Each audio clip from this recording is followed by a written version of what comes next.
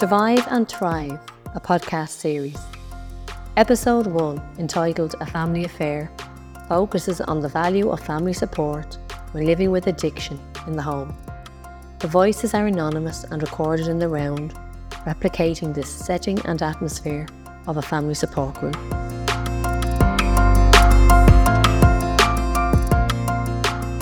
Hi and welcome to our very first podcast.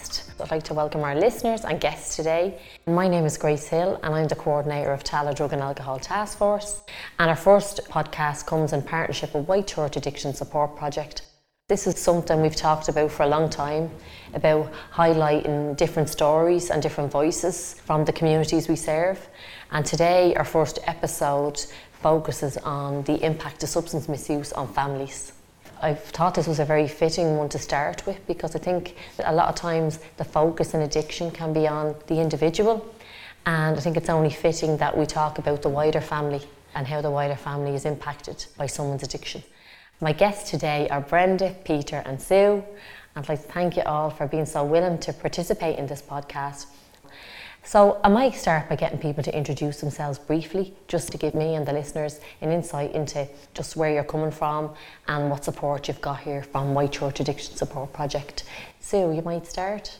Yeah, certainly, Grace. Thanks for having me along. I suppose I would have accessed WASP about 7 years ago.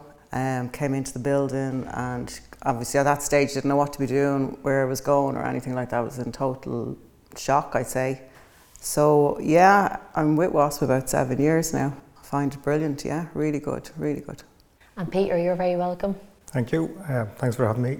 So I would have accessed the WASP services about 4.5 years ago, and we found them absolutely fantastic, as the family had to deal with a son who was taking drugs. At first it started at what people call a recreational stage, but it became a deeper and deeper issue for him, and it's created mayhem in the family, and we wouldn't have been able to navigate our lives at all without the support of WASP. And Brenda? Hi, thanks for having me. 2.5 years ago I joined CARP up in Tallaght, and it's done amazing things for me. I didn't know where to go to because I couldn't talk to anybody. And when I went to the meeting, I realised that there was plenty of people in the same situation as me. I have a son too who has drug issues. So it's really helped me a lot in the last 2.5 years. Brilliant. Thank you. And I just want to note that today the names of everyone involved have been changed for anonymity purposes. So I hope people feel comfortable to share. And thanks a million. I suppose in terms of reviewing your stories in advance of today, a couple of pieces stood out for me that I thought we might start by exploring. And the first one, if we could, is around safety. That really stood out for me across the 3 stories, and I think working in the community, we talk about community safety a lot and people not feeling safe enough in their community. But I think when your safety is compromised within your 4 walls, I think that can be very challenging and it can really upset your everyday life. And I just wanted to give the opportunity, does anybody have anything to share around that, or is there any examples people might want to give in terms of not feeling safe in your own home? Well, I didn't. I'd be waiting for knocks on the door, I'd be looking out the window, I'd be just on edge all the time. When he was out doing whatever he's doing, or even when he was at home, if he owed money or anybody knocking at the door. And plus, at the time, I had my daughter and 2 grandkids living with me, and I was afraid for them, for the 2 kids, because they were very young at the time. And it's just, it's a horrible feeling being scared in your own home, being on edge all the time, not being able to relax where home should be a relaxing place, but unfortunately, no. Yeah. And that really resonated with me. And I have to say, I want to let you all know that I also am somebody who had to live with the impact of substance misuse when I was growing up. And from reading your stories, a lot of that stuff resonated with me. There was one piece, I think someone mentioned about sleeping with their purse. I do, yeah. And I find that really I remember doing that. And the children had iPads at the time, and the iPads used to have to go upstairs too. Just anything, like, because you don't know what kind of, like, he has gone through my purse previously, so that's why I do it. You know, it's just sad, but it does happen. Yeah.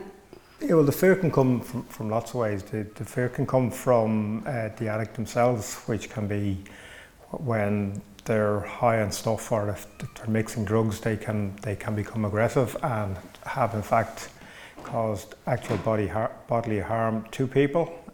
They can become threatening, and there's also the other fear that if they get in debt with drug dealers, it's very likely that the drug dealers see the debt as the families, and they can have intimidation.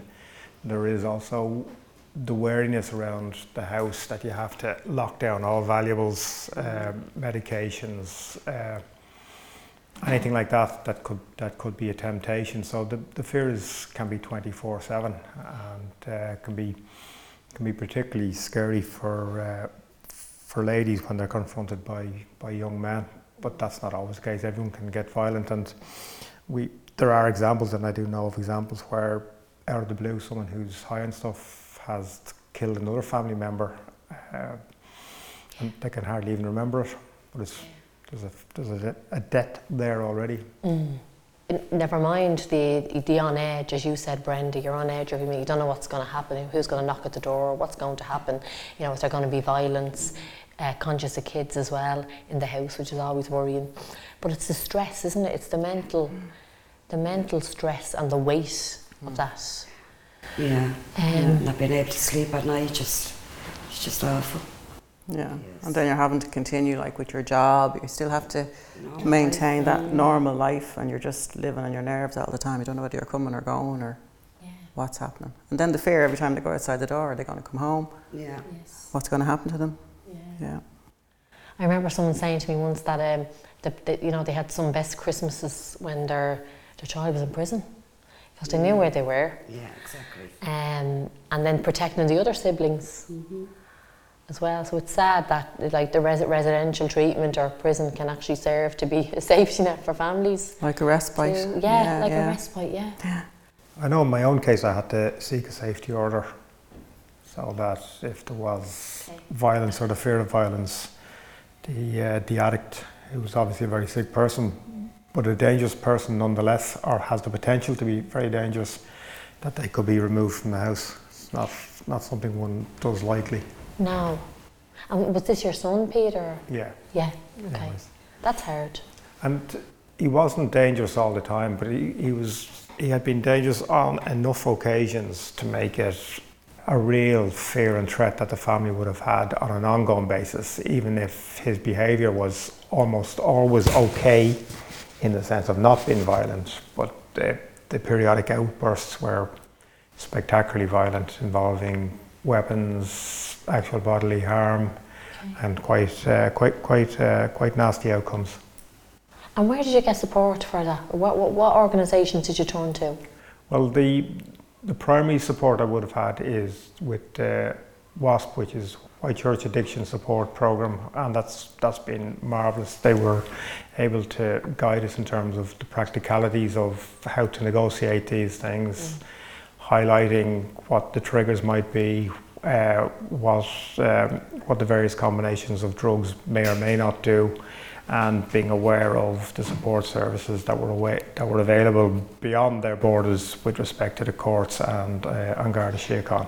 And I assume at the time was your son over 18? Yes. Yeah, okay. So even around that trauma or mental health services or anything like that, was there any supports there? Well, I suppose like the mental health services are a difficult area to negotiate, and I suspect like many addicts, the initial consumption of illegal drugs may be covering up a mental health issue, or it may not be.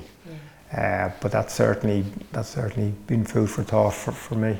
But your first protocol for support, how did you hear about WASP? Well, that was lucky, because it's a very lonely place to find out that your son has a drug problem which they generally don't recognise, or certainly he didn't. It's not something that people are very familiar with, and when you're going through it, particularly for the first time, you really are, and I'm speaking for myself, clueless as to what is happening, what is likely to happen, and where you can go. So we were lucky that a pal was aware of WASP, but other than that, we would have been absolutely banjaxed. And in fact, our son had drug problems, in my view, for a good number of years before we found WASP. And those periods were particularly difficult because we didn't really know what to do or where to turn to.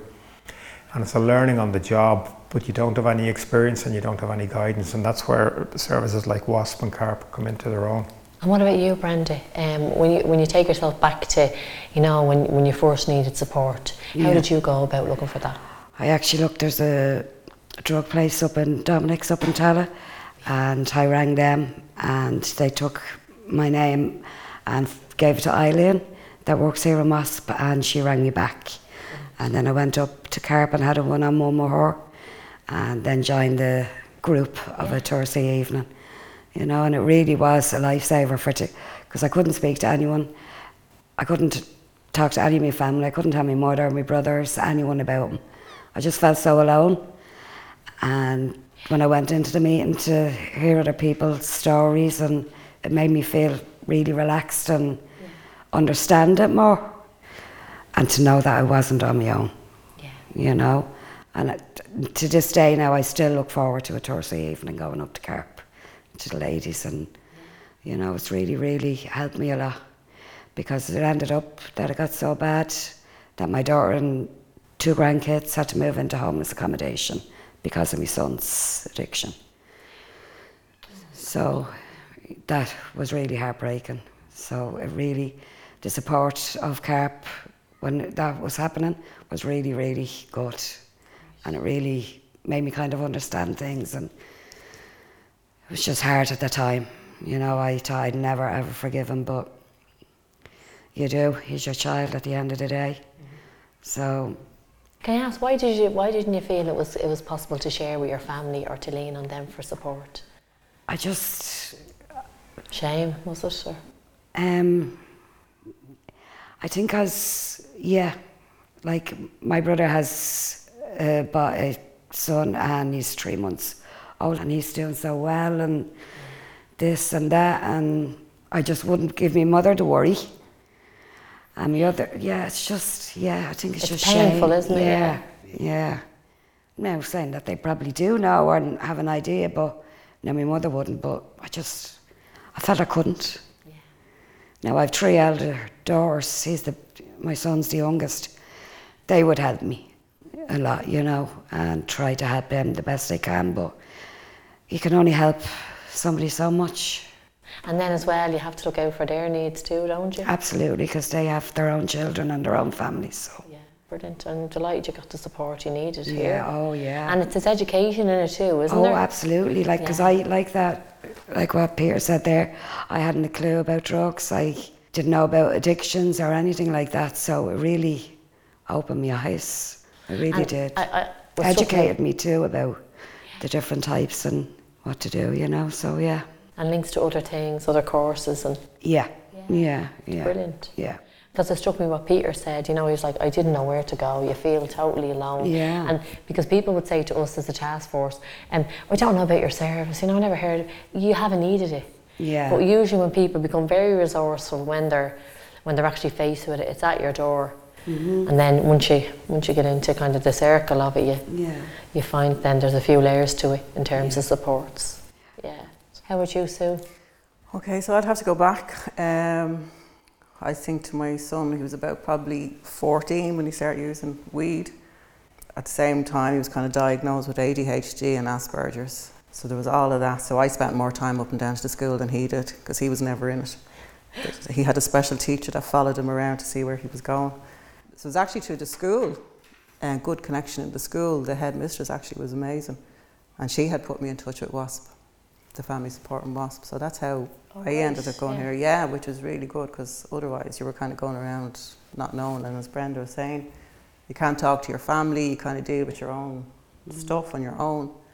And there was a lot of stuff going on in the household with my husband and all the rest of it. So yeah, that's how I kind of came into hospital. And I would have worked in an area before, like I worked with Drugs Task Force, so I was quite aware like of what happens in communities and what was going on. And I thought, like, get him into sports, get him into this, do this, did all the right things. You know, didn't make any difference. Absolutely no. I even moved house, especially for him when he was small. Made absolutely no difference. Right. So he was going to do what he was going to do. And yeah, it's tough. It's very, very tough. Very tough. Yeah. But I have to say now, coming in and just sitting down, and I used to just come in and collapse on the sofa. I wouldn't say a word. I'd just go, you know, just lie down nearly. And just hearing everybody's stories, I think you're not on your own. Like, it's everywhere. It's happening all over the place. And it's just such a relief to have the laugh and have the crack and the cries and whatever. Yeah. And no judgment. No judgment whatsoever. No, absolutely brilliant. And if you don't want to say anything, you don't say anything. If you want to sleep, you sleep. Yeah, it was great to have it to go to, just for your own sport. And, you know, you work through not only your children's issues or whatever, but it's all your own stuff as well that you're going through, you know, and that you can work all that out and you have that space to do it. Yeah. You mentioned your husband there. Ex. Okay, that says a lot, you know, as in where I was thinking of going, because I do think, you know, there's always good cop, bad cop, isn't there? And there's diverse views about how we should tackle this issue in relationships. And I suppose just wanted to touch on that and say, how did that work for you guys in terms of, were you both on the same plate? I was the fixer, I'm the doer. He was bury your head in the sand kind of things. And then if there was money owed or you were going to meet these guys that you were paying money to, who were only kids like themselves. So here's this elbow, I'm going to meet them to pay money, like, and I said, what are you doing, lads? But the ex-husband would have been more kind of bullish and, you know, the manly kind of macho-y stuff. Which got you nowhere anyway. You know, it wasn't going to work. So yeah, it was a lot of burying heads in sand and not dealing with it. He actually came to one family support meeting, and that was it. Gone. And it causes so much ructions in your relationship. I'm not saying that was the only thing that I mean, but it just causes so much tension. So you're kind of at odds all the time with each other then, you know. And then there's all the financial stuff as well. So it's very hard going. But I would say that he was burying his head in the sand, and I had to do all the legwork and all the rest of it. Yeah. And your son got the support he needed. He got the support he needed, and I have to say, fair play to the school. They kicked him out, they took him back, they kicked him out, they took him back. I sent him off to Youth Reach. He actually managed to get kicked out of Youth Reach. Don't ask me how he got kicked out of Youth Reach, but he managed it. But that was kind of a wake-up call for him as well. He said, well, look, I shouldn't have been there in the first place. What am I doing there? And he actually went back. And he sat the leave, and to this day, I don't know what he got in his leaving cert, because he doesn't even know what he got his leaving cert. But he went back and he did it. But yeah, I have to say, the school was great support to him. Yeah, and then I had the support of WASP, so I could, you know, have his back and support him through it, you know. Yeah, exactly. I wouldn't agree necessarily that the women are the fixers and the men put their heads in the sand. That's not always the case. That's not your experience. I'd be more diplomatic. The speed at which the families learn is very, very different. And lots of family members try to do the right things, and I try to do the right things myself. But I found I enabled a little bit too long, but the rest of the family were shocking in terms of the enabling. And that is something that you have to be taught externally, I believe, because it goes against most of your instincts. But if it is an addiction and you are enabling, you are doing a great disservice to the person. And I remember someone in it said to me, and it resonated, and I think he was absolutely correct. He said to me that I had no business getting between my son and his rock bottom, because his rock bottom was his only chance of living. So it creates enormous stress. It has created enormous stress between myself and my spouse, between myself and wider family members, and stress, because it is a family disease, within the family, and the negative implications it had on my other son. So it's only in the last number of weeks that we have finally given our son the choices that he needed, which were that he couldn't drink or drug in the house, and if he did, he'd have to leave the house. So he's now left the house in the last week or two, and he is now homeless. And within that time, it's remarkable. We saw him yesterday for the first time after 8 days, to see how more copped on he is. That it appears to be doing him good. I'm not saying it's going to be a happy ending, but certainly if he remained in our family home, we believe he would have died anyway, with the drink and the drugs, and bringing all that risk to himself and to the family because of drug dealers. So now he has to paddle his own canoe and make choices. Does he want to put a roof over his head? Does he want to eat, or does he want to take drugs? He alone can do it, but he's not alone, because he has the support services to come back to if he wants to make the right choices.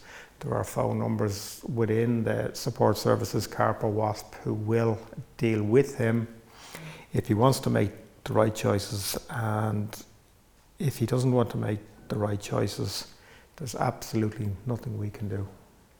And a hard decision, Peter? Yes and no.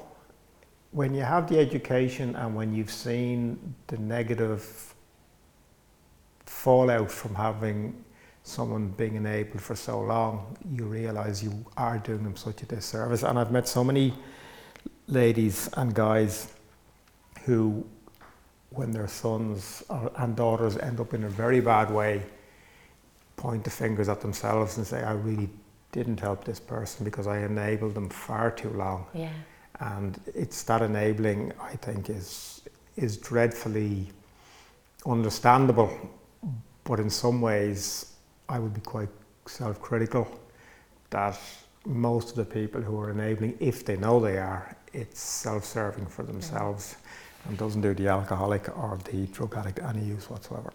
And I think it goes back to the education value of family support, doesn't it? Because I remember even, God, in the late 90s when my own parents were availing of it, it's that language, enabling, codependency. They're like, oh, I know what that is, when it's explained to them, but they didn't have the language. So you're very aware of that, and but it does a lot of times on that decision, it can come over to mind over matter, can't it? In that your heart is saying you want to keep the person close, but it might be the best option to actually let them go a little bit, and hopefully they'll come back stronger. But well, what I try to latch on to for that one is what the alcoholic said to me. But I'm firmly of the view that this is my son's best chance of recovery, because if he continued as he was, being enabled by family members, he had everything he wanted.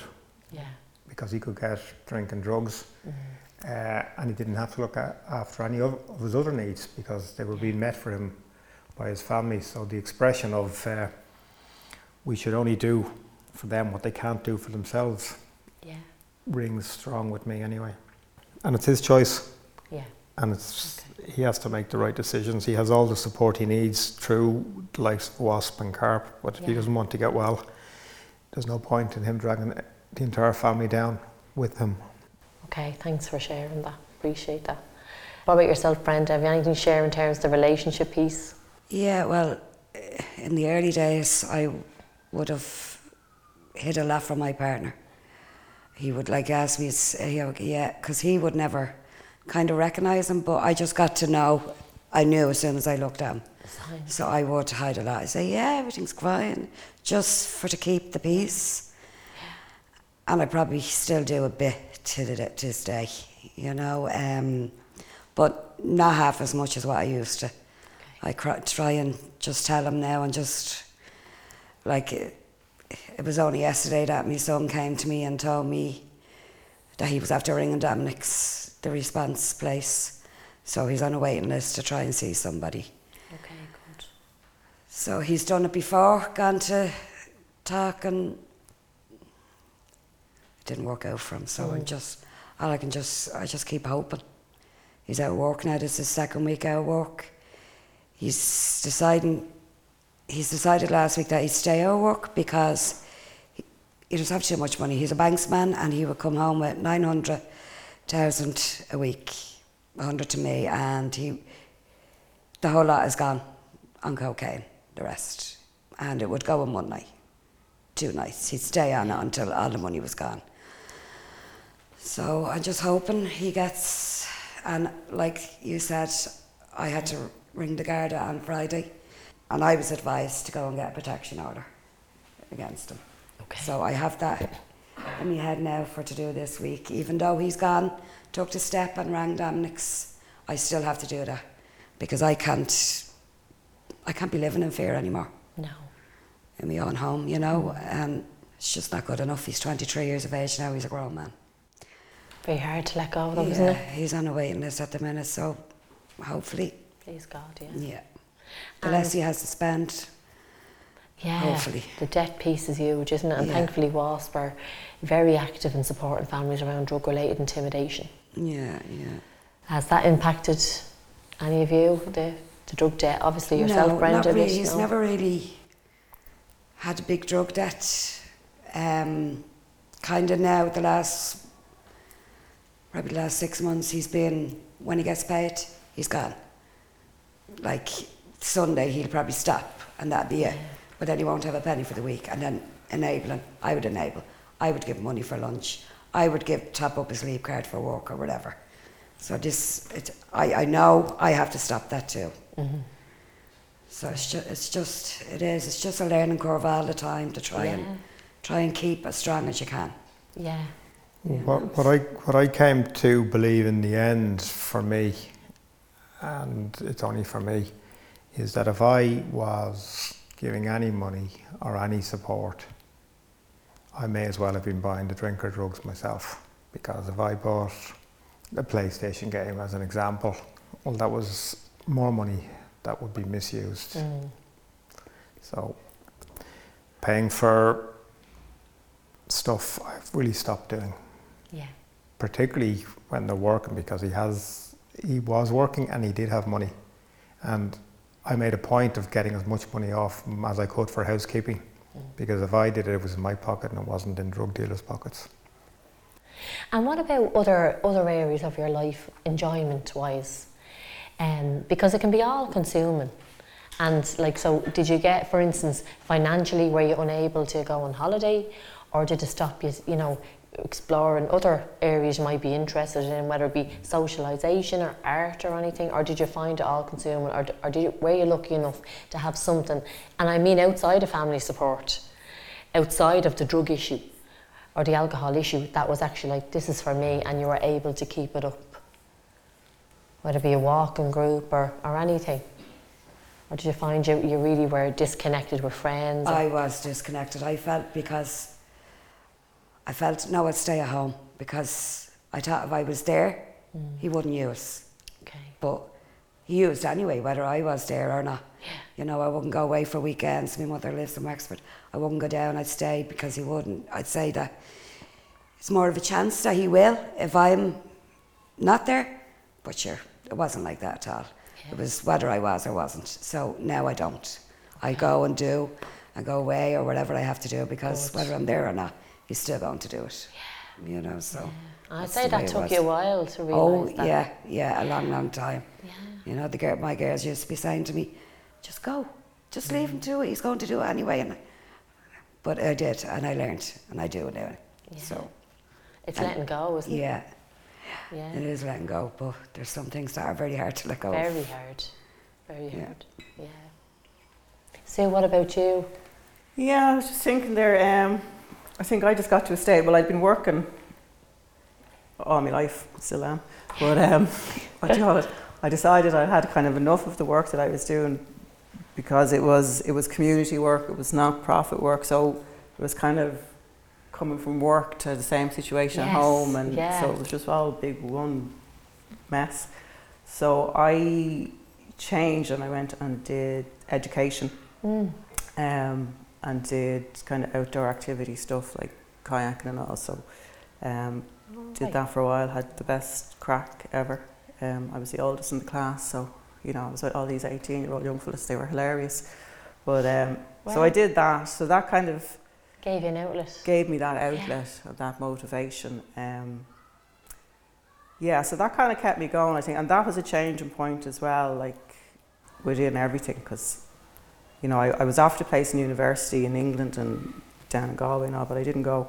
But it kind of opened up my mind a lot, just having that outlet and doing something for myself. And I think that just changed my world really, where I was able to just say, okay, that's it. I'm just doing me now. Good.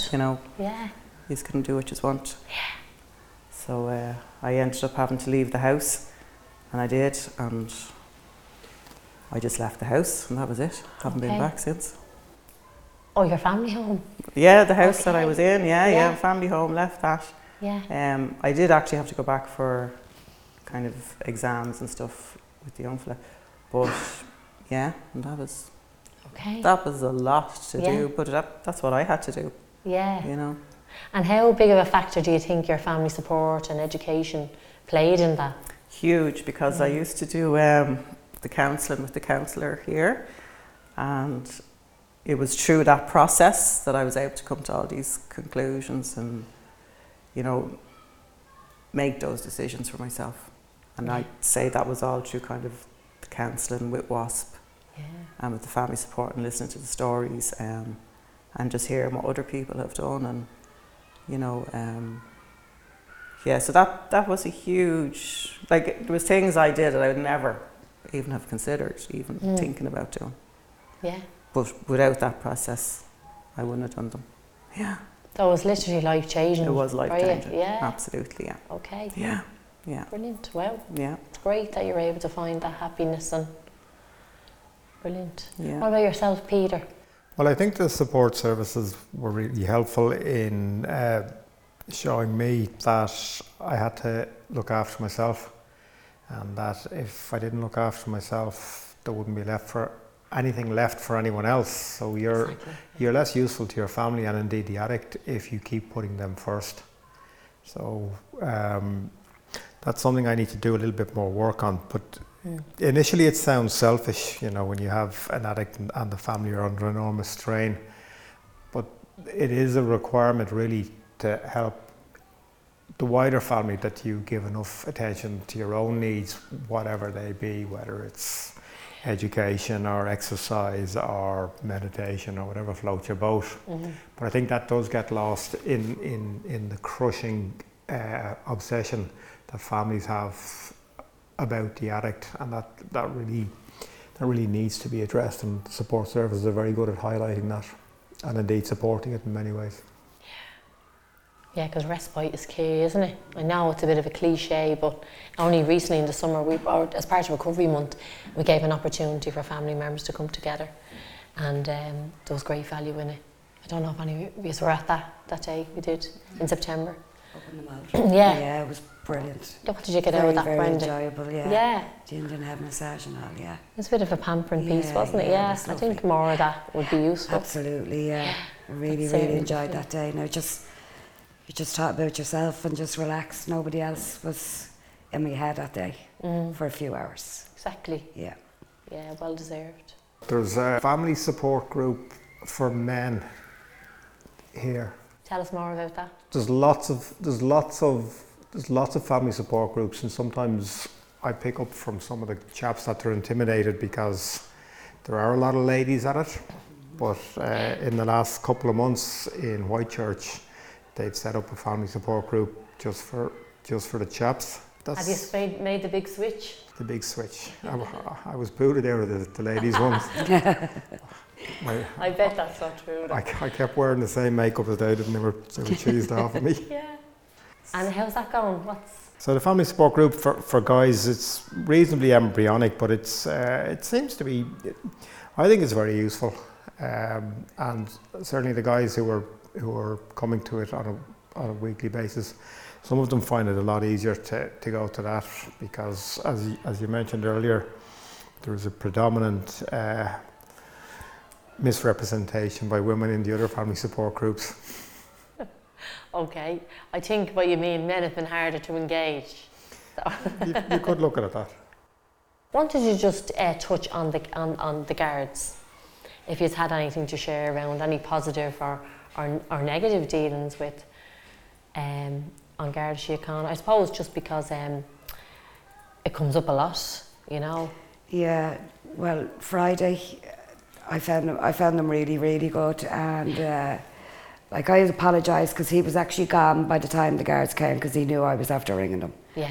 And I was just apologising like for wasting their time basically, but that's what he like convinced me. He said no, he said you would not believe how many of these calls in the last few years. It's absolutely horrific what people have to go through in their own homes, all because of drugs and alcohol abuse, you know. And he actually urged me to go in and get the protection order because he said if I wanted him removed without one of them, because he lives there, they can't force him. So if I have one of them, I can get him taken out because I don't want him using drugs in my home anymore. It's not, you know, it's not good enough. No. You know, so yeah, I found them very good anyway and positive. So I still have it in my head to go in. I just need to pluck up that extra bit of courage to do it. Like, and that's what, like she said to me as well, that she'd give me a ring next week just to see how everything was. So, and previous experience, they have rang the week after to see how things were going. So, yeah, Brilliant. Garda Síochána are really good now. Yeah, when it That's comes great to to that. hear. Yeah. I've had to rely on them on 2 or 3 occasions. I found them absolutely fantastic. Great. And on some occasions they were very kind and very sensible in how they used their discretion. And then in some other cases they were quite direct to remove people who shouldn't have been in the houses. So I found them really, really good. Is there anything you could tell me what we should be doing more of, whether it be education, prevention, awareness, law enforcement, or anything you think we should be advocating for family members? Well, for family members, probably more days out, like the way we had in the Maldra. Yeah. Yeah. Just to to kind of switch off. focus on them instead. Yeah, to switch off for a couple of hours. Yeah. Maybe it's just because it's affected me the most, but the education of family members around enabling, because it constantly comes up in all the family groups that when people eventually, when the penny drops, they realise that their enabling has been counterproductive for themselves, their families, and indeed the addict, and how dangerous it is when the addictions get very deeply entrenched in terms of drug intimidation. So, and it's very difficult, of course. You have to be sensitive if someone can just about cope with the fact that they're discovering that their family members have addiction issues. They can barely put one foot in front of the other, and then to ask them to stop enabling is a huge task. But for me, that's a huge focus, because I feel that my son's addiction is much worse now than it would have been had he not been enabled, and he was enabled by all family members, myself included. Yeah, I agree with you, Peter, there, yeah, Okay. definitely. Enabling is a scourge, Yeah. It's human nature though, isn't it? hence the need for the task force and education. Yeah. Yeah. Yeah, because I find I'm struggling to come out of enabling them. Yeah. Yeah. Is I there a say this and say that, and then I give in. Okay. And I know I shouldn't be. And I've learned kind of a lot now listening to Peter on that. I think for the sake of him, as Peter said, I really need to stop, you know. Not for you, Brenda, or not for anyone else, but for me, I just felt when I was enabling, I knew I shouldn't have been enabling a long time back, and I did stop. But other family members doing it, and I felt like a dreadful parent.